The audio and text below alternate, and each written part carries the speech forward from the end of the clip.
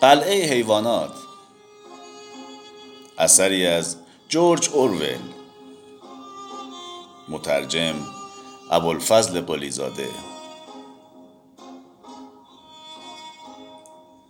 فصل اول. آقای جونز صاحب مزرعه منر آنقدر مست بود که وقتی شب در مرغدانی را قفل کرد فراموش کرد که پنجره بالای آن را ببندد. افتان و خیزان حیاط را با فانوسی که در دست داشت طی کرد و کفش‌هایش را پشت در آورد. به آشپزخانه رفت و یک لیوان آبجوی دیگر ریخت و سپس به طرف تخت خواب رفت. خانم جونز در حال خور و پف بود. پس از اینکه چراغ اتاق خواب خاموش شد، جنب و جوش در مزرعه شروع شد. آن روز همه از خواب عجیبی که میجر پیر، خوک نری که جایزه نمایشگاه حیوانات را برده بود حرف می زدند. میجر می خواست خواب خود را برای همه تعریف کند. قرار شده بود همه بعد از خوابیدن آقای جونز در انبار علوفه دور هم جمع شوند. میجر پیر در نمایشگاه حیوانات با نام ویلینگدون شرکت کرده بود، ولی در مزرعه او را میجر صدا می کردند. آنقدر در مزرعه مورد احترام بود که همه حاضر بودند از خواب خود گذشته و صحبتهای او را بشنوند.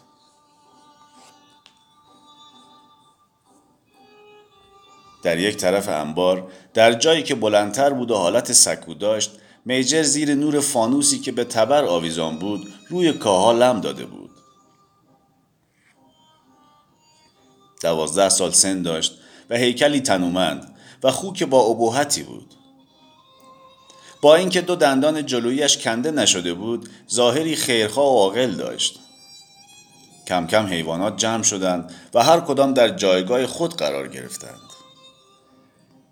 اول از همه بلوبل، جسی و پینچر 3 سگ مزرعه آمدند و سپس خوک‌ها جلوی سکو روی کاها قرار گرفتند. مرغ‌ها روی لبه پنجره نشستند و کبوترها روی تیرهای سقف. گوسفندان و گاوها پشت سر خوک‌ها دراز کشیدند و مشغول نشخوار شدند.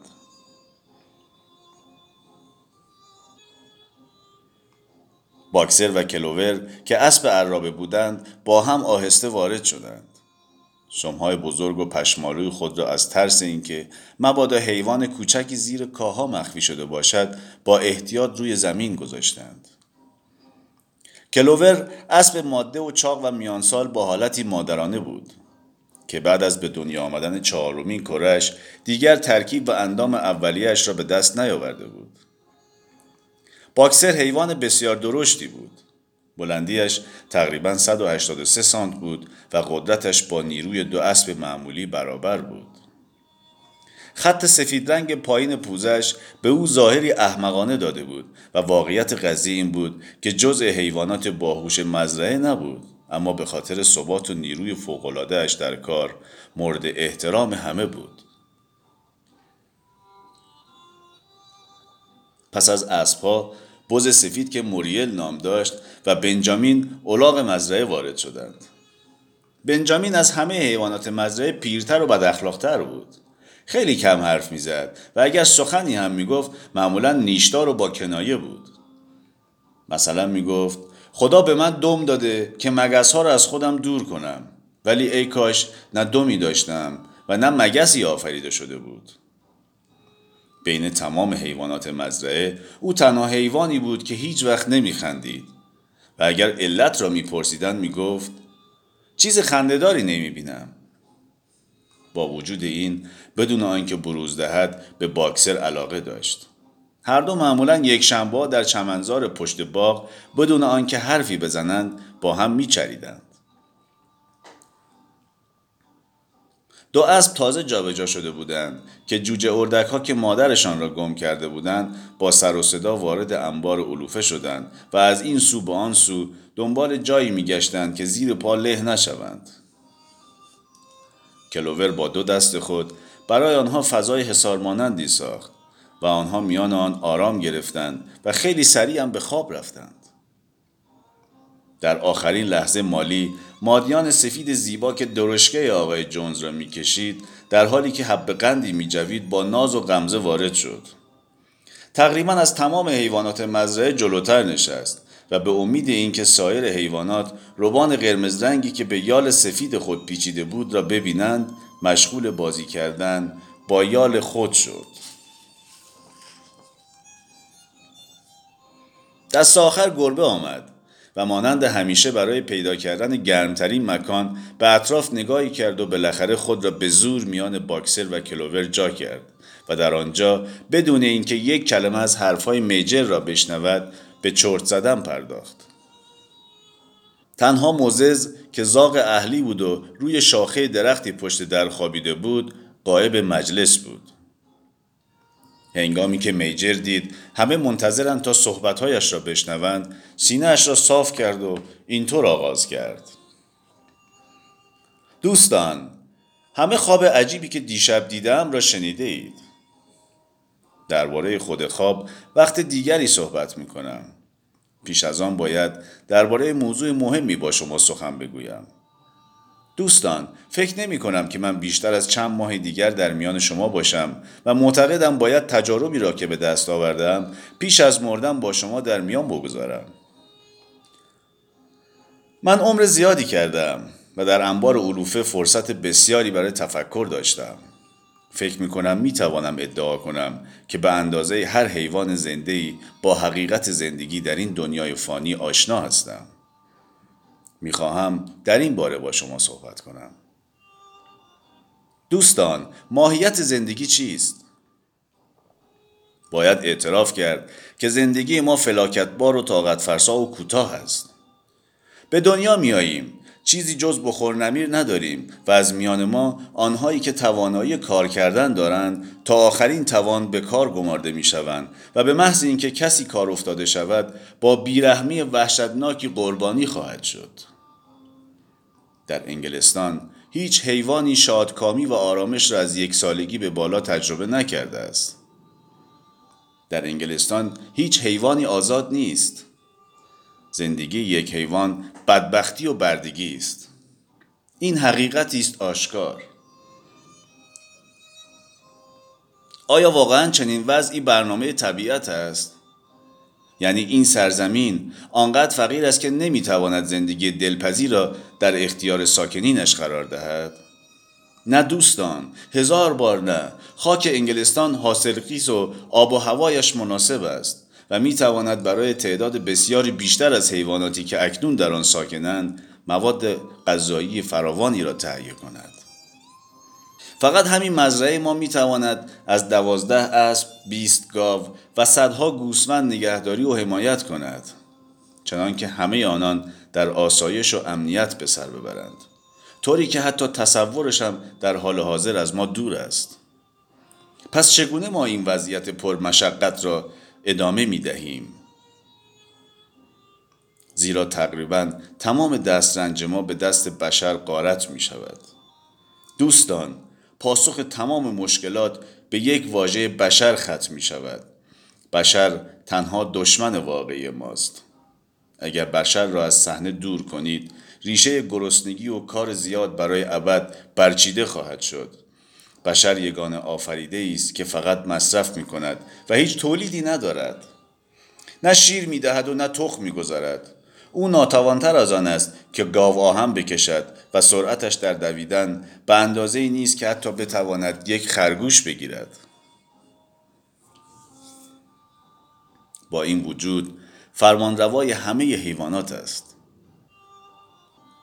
اوست که آنها را به کار می‌گمارد و از دسترنج به دست آمده فقط آنقدر به آنها می‌دهد که نمیرند و بقیه را تصرف می‌کند. این کار و تلاش ماست که زمین را کشت می‌کند و کود ماست که آن را بارور می‌سازد. با این حال ما حیوانات مالک چیزی جز پوست خودمان نیستیم. ای گاوهایی که روبروی من ایستاده اید، طی سال گذشته چند هزار گالن شیر داده اید. بر سر آن شیر که باید صرف تقویت و پرورش گوساله های شما میشد چه آمد؟ هر قطره آن از گلوی دشمنان ما پایین رفت. ای مرغان، در همین سال پیش چقدر تخم گذاشتید و چه تعداد آن جوجه شد؟ همه به بازار رفت تا برای جونز و کسانش به پول تبدیل شود. کلوور، 4 کره‌ای که باید در پیری پشتیبان و سبب لذت تو باشند کجا هستند؟ همه در 1 سالگی فروخته شدند و تو دیگر آنها را نخواهی دید. در مقابل 4 کره و کار کردن در مزرعه غیر از جیره غذا و گوشه طویله چه داشته ای؟ اجازه نمی دهند این زندگی فلاکتبار حتی به حد طبیعی خود برسد. برای خودم هیچ شکایتی ندارم، زیرا من از خوش اقبال ها بودم. 12 سال عمر کردم و بیش از 400 توله آوردم. زندگی طبیعی هر خوکی چنین است، اما هیچ حیوانی نیست که سرانجام از لبه چاقو رهایی پیدا کند. ای طول خوکایی که مقابل من نشسته اید، پس از 1 سال زندگی شما به پایان خواهد رسید. همه ما، گاوها، خوکها، مرغان، گوسفندان، این رنج و سختی را تحمل خواهیم کرد. حتی اسبها و سگها نیز سرنوشت بهتری ندارند. باکسر، روزی که عضلات نیرومندت توانایی خود را از دست بدهد، جونز تو را به سلاخی خواهد فروخت تا سرت را ببرند و برای سگهای شکاری بپزند. اما وقتی سگها پیر شوند، جونز آجری به گردنشان خواهد بست و آنها را در نزدیکترین دریاچه غرق خواهد کرد. بنابراین دوستان، آیا تمام مصیبت زندگی ما ناشی از ظلم و ستم بشری نیست؟ بشر را از میان بردارید و صاحب دسترنج خود شوید. فقط در آن صورت می توانیم آزاد و ثروتمند زندگی کنیم. چه باید کرد؟ بسیار ساده است. باید شب و روز با جسم و روح خود برای نابودی نسل بشر تلاش کنیم. دوستان، پیامی که من برای شما آوردم شورش است. من نمیدانم این شورش چه زمانی ممکن خواهد شد. شاید ظرف 1 هفته، شاید بیش از 100 سال، ولی به همین اطمینانی که این کار را از زیر پای خود ببینم، معتقدم که عدالت دیر یا زود اجرا خواهد شد. دوستان، به این موضوع مهم در باقی مانده عمر کوتاهتان توجه کنید و از آن مهمتر این پیام را به کسانی برسانید که پس از شما به دنیا می آیند تا نسل‌های آینده نیز برای رسیدن به پیروزی تلاش کنند. دوستان، به یاد داشته باشید که به هیچ وجه نباید در شما شک و تردیدی به وجود آید و هیچ دلیلی شما را در این باره گمراه نکند. هرگز به کسانی اطمینان نکنید که میگویند سود و بهره انسان و حیوان در شراکت آنهاست و یا پیشرفت یکی به پیشرفت دیگری بستگی دارد. این سخنها همه دروغ است. بشر به سود هیچ موجودی فکر نمی کند. در این پیکار باید بین ما و حیوانات رفاقت و وحدت کامل وجود داشته باشد. همه بشریت دشمن حیوانات و همه حیوانات با یکدیگر دوست هستند. در این هنگام غوغای مهیبی به وجود آمد. وقتی که میجر سخنرانی می‌کرد، 4 موش صحرایی از لانه‌های خود بیرون خزیده بودند و به صحبت‌های او گوش می‌کردند. ناگهان چشم سگ‌ها به آنها افتاد. اگر جان سالم به در بردند، فقط به دلیل فرار سریع آنها به لانه‌هایشان بود.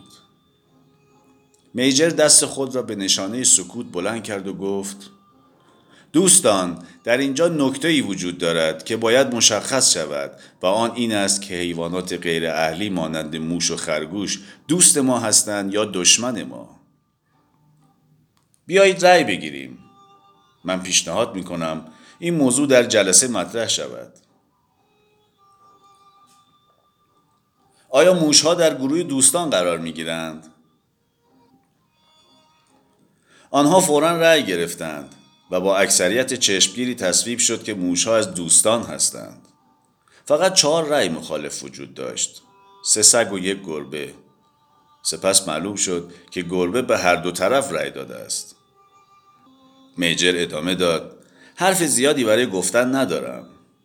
فقط تکرار میکنم که برای همیشه وظیفه خود درباره دشمنی نسبت به بشر و شیوه او را به یاد داشته باشید.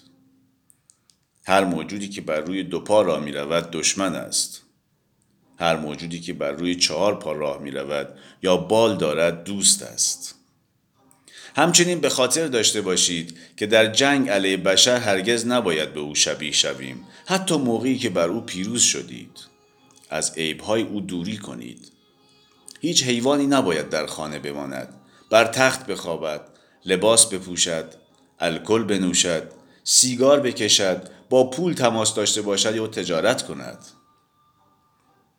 تمام عادتهای بشری زشت است. از همه مهمتر این که هیچ حیوانی نباید با هم نوع خود ظالمانه رفتار کند. همه با هم برابریم.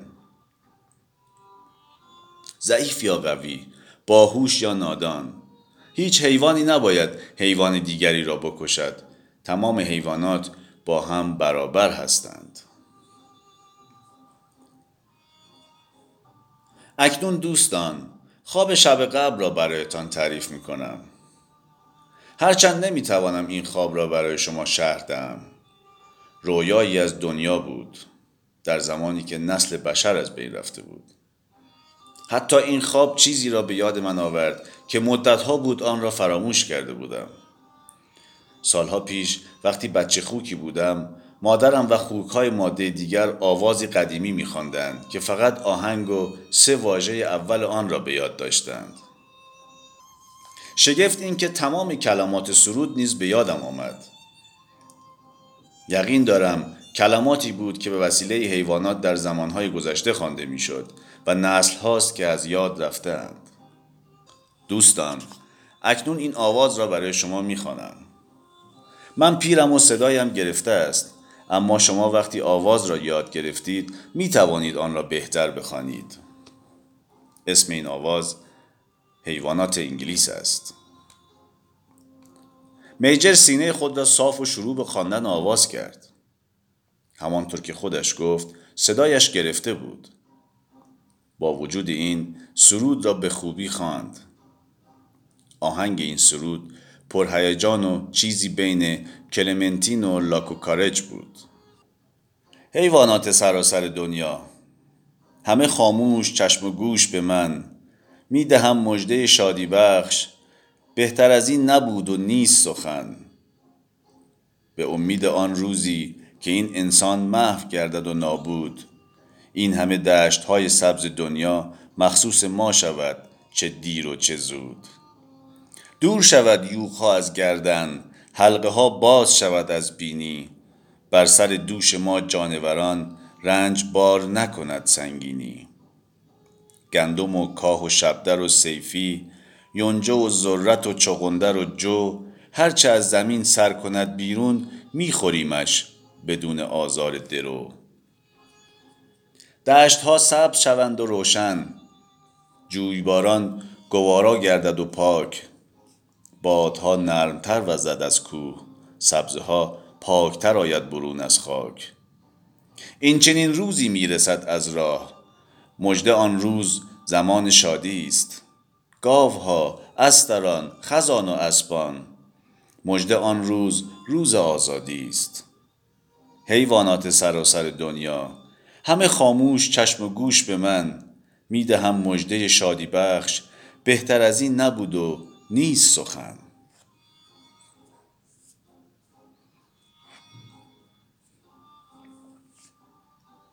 خواندن این آواز حیوانات را به وجد آورد. میجر هنوز آن را به پایان نرسانده بود که تمام حیوانات شروع به زمزمه آن کردند. حتی نادانترین آنها آهنگ و چند کلمش را یاد گرفته و باهوشترها مثل خوک‌ها و سگ‌ها در همین چند دقیقه همه سرود را حفظ کرده بودند. پس از کمی تمرین اولیه، همه حیوانات مزرعه با یکدیگر هم آواز با هم سرود حیوانات انگلیس را خواندند. گاوها با صدای ماما، سگها با زوزه، گوسفندها با بعبع، اسبها با شیهه و اردکها با صدای خاص خود آن را سر دادند.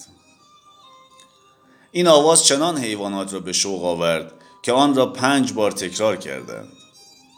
چه بسا اگر اتفاقی نمی افتاد تمام شب به خواندن ادامه می دادند.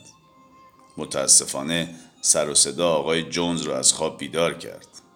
از تخت پایین آمد و به خیال اینکه روباهی به مزرعه وارد شده است، تفنگی که همیشه در گوشه اتاق خوابش بود را برداشت و 6 گلوله در تاریکی شب شلیک کرد. گلوله بر دیوار انبار علوفه خورد و جلسه را برهم زد. همه به جای خواب خود فرار کردند. پرندگان روی شاخه‌ها و حیوانات روی کاه جای گرفتند و سکوت به سرعت سراسر مزرعه را فرا گرفت. پایان فصل اول.